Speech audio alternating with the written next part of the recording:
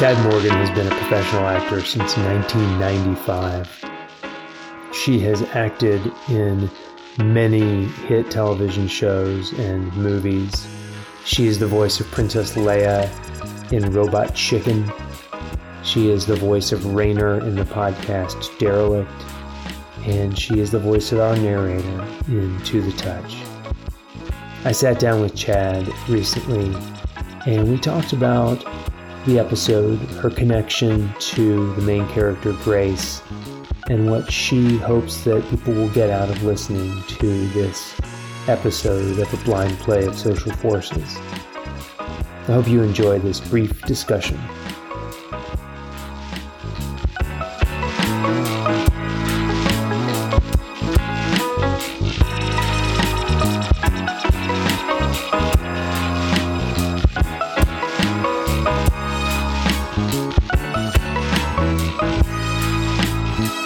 So you re-listened to the episode.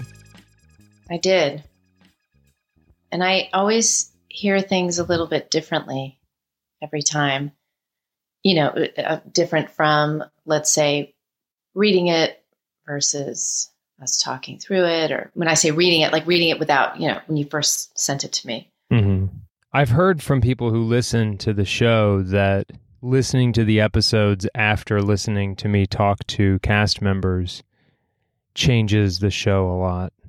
That's so interesting. I wonder how so. Well, it layers in a level of perspective that they weren't listening through the first time.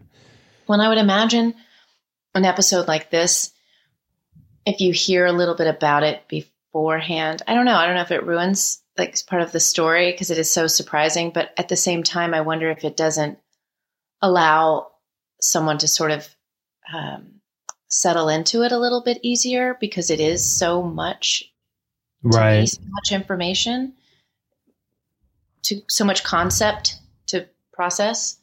Yeah. The good thing is they're short, so you can listen again. Yeah. I actually enjoyed listening to it this time around more than the last time. Well, there you go. Yeah, and I was thinking about different things. So, well, let's talk about that. What were you thinking about? Well, I was thinking about what are the themes for me? How, does this parallel to actuality, in life, in each individual and myself specifically? How can I relate to this story? How does it fit into my connection to the themes? So who is Grace to you? How did you relate to it? Well, it's interesting because I don't see, Grace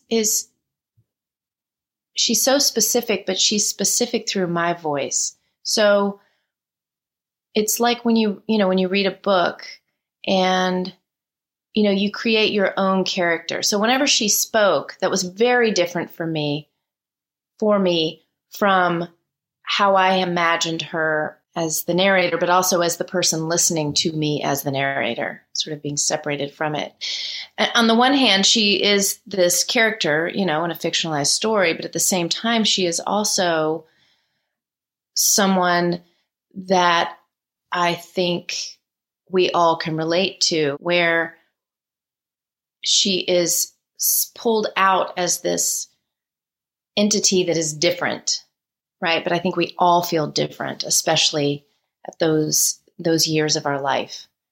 And we have something that's different, AKA special, AKA weird, something that sets us apart from everybody else, where we feel like we are outside of the circle.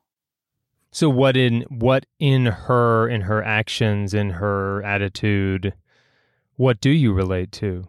Well, I relate to that feeling of discovery, of being something or someone that is separate from everybody else, that sets you apart. And well, that can be seen as positive or negative.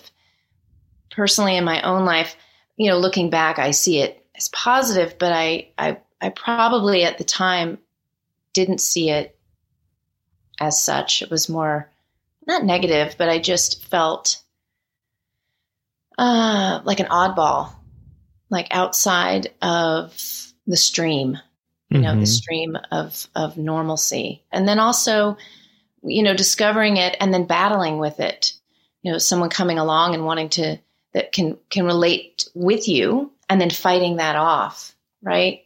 Also, and finding the fault in that as well. And then it's interesting, the parent part I don't relate to. I know that a lot of people, their parents in our generation, going back, it was definitely when you were a little odd or you were off, and you were sort of made to feel even more strange by your parents, not just your peers or the adults around you, and to sort of conform and to be normal. Whereas now I think that it's much more common for parents to hone in on that and support it, and like almost the other direction. Like, let's feed into that. You're this, and we're going to support that, and we're going to do it. And, you're going to be this and this and this, and it's going to be amazing. And, but I think back when we were kids, it was very different. My parents were very supportive of me and my differentness. So I feel very fortunate in that respect. But that thing of, just keep quiet. Don't tell anybody, let's not make a thing of this. Mm-hmm. And probably our parents' generation as well, more so in the 50s, that was much more of a dominating factor. So I want to talk about two things at once, and I don't know which one first. So I'll start with this. Grace either has this superpower or supernatural power, or she has an issue with breaking glass. I didn't look at it as if she was actually breaking glass. I mean, she might choose to break glass at times that were inappropriate, using her supernatural abilities. But yeah, that didn't occur to me. Maybe because that's the fantasy that lives in me of thinking. I like that it would be that and not the other. We all really do have these powers. It's what do we do with them? Do we choose to utilize them, first of all? Are we comfortable enough acknowledging them, presenting them, using them, and what do we use them for? And do we become too obsessed with them? They were beautiful and then they become ugly. Well, one of the premises of the story is that this particular power is seen by most as a disability.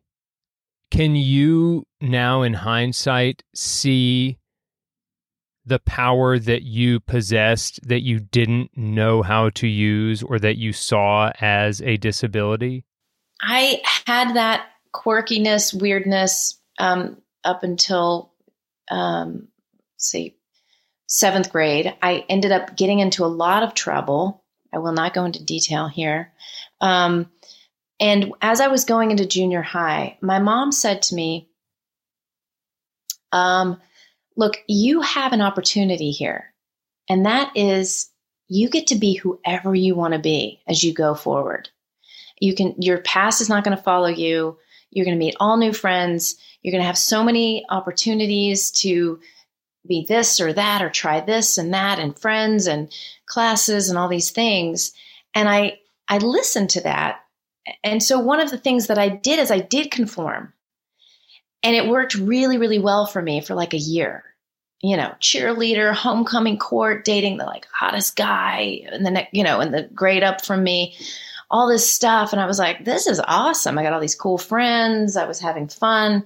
And then the next year, I had like a complete flip happen to me where somebody spread a rumor that wasn't true about me saying something about somebody, and everybody was mad at me. And I walked around the halls like a hermit, like, trying to run and hide.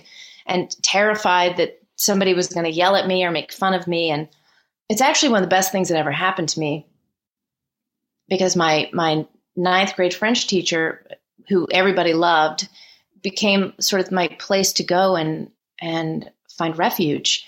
And she was so cool. And she's still to this day one of my best friends. And she helped me through that time. And in the interim of all of that happening, I became friends with all these other people around me in all of my classes. And my friend pool became very diverse. And I went, oh my gosh, what was I doing? That was so boring before, like conforming to all that stuff, you know, trying to fit in with the popular kids and do what they were doing. And I have to tell you, from that point forward, I was out there. Like, I went forward the next year, 10th grade on, doing whatever I wanted, whenever I wanted to, and not worrying about what anybody thought. And I've always done that for the most part.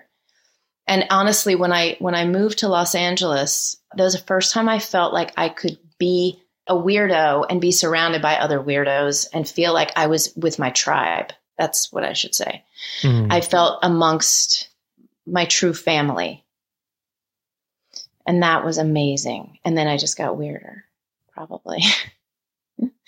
But I never, that disability time, maybe in that year, you know, where I was questioning everything, I thought, what was I doing? And I was caught up in that. But I honestly saw the conformity as stranger and more of a disability than being myself and being kind of out there. But I also, again, I should state, my mom was extremely supportive of me and whatever I wanted to do and whoever I wanted to be at any given time. She lifted me up and said, there are no limits. You can be anything and do anything. Have you ever had a Philip in your life? The romantic, artistic savior who you just know you two belong together until you realize that is not the case? Yes, I have. Yeah, you know, it's so interesting because as I was listening to it today, I was thinking about that. I was thinking about there's a couple different ways to see what that relationship is and what the potential was and could still be, you know, and what comes into play. Yes, they have this amazing thing and they just feed one another. Honestly, you could do a whole episode on that alone because there's so much alchemical stuff in there. It's just like, the goody. And then what happens, I mean, that's just relationship in general, that it can eat away so many different ways, but it can also feed both people. It depends on how you come at it. And it can also be destructive and go away for a while and then come back together, right? I wonder, do they ever find each other again? I think that at least in the immediate future, Grace is beyond actual relationships. She has fans. And I think that sustains her because they only bring positivity and support, and they support her financially, they support her emotionally, they cheer her on, and she then also gets to be alone while having however many adoring people thinking that she is a superhero or supervillain.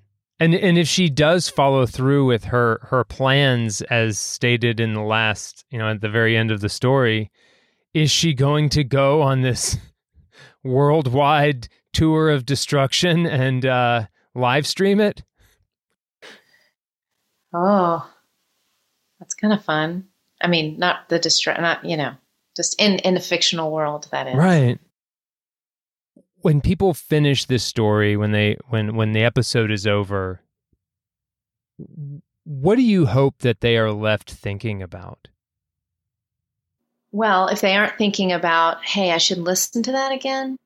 Honestly, kind of what I did today, I only did it, just trying to think about how I connected to the material and then the episode, of course, the actual podcast, but what does it bring up in terms of their relation to having a superpower or having those people in their life that support it or can reflect it? And then what have they done with it? Or what are they going to do with it? Or do they realize they do have a superpower, and are they seeing it for all that it is? Or are they seeing it as a disability? Maybe it's really magical, because like you said, that's not a superpower that's like the best, but why not? Why isn't it? Who's to say it's not? Like, it's so different and not what one would consider, but isn't that where invention comes from? Is from the least expected, or the most innovative inventions, the internet and computers and microwaves and all these things, just things you couldn't imagine, even flight. We're going to put a big thing up in the sky full of people and fly it across the country. People couldn't conceive of that making any sense or being a great idea, but it's brilliant. And maybe there's something to the glass breaking that is brilliant, that people walk away knowing that their superpower is magical, whatever it may be, to embrace it, to honor it and be responsible with it at the same time, and see how it affects other people. I think that's it. Okay. Well, I think that's a good place to end.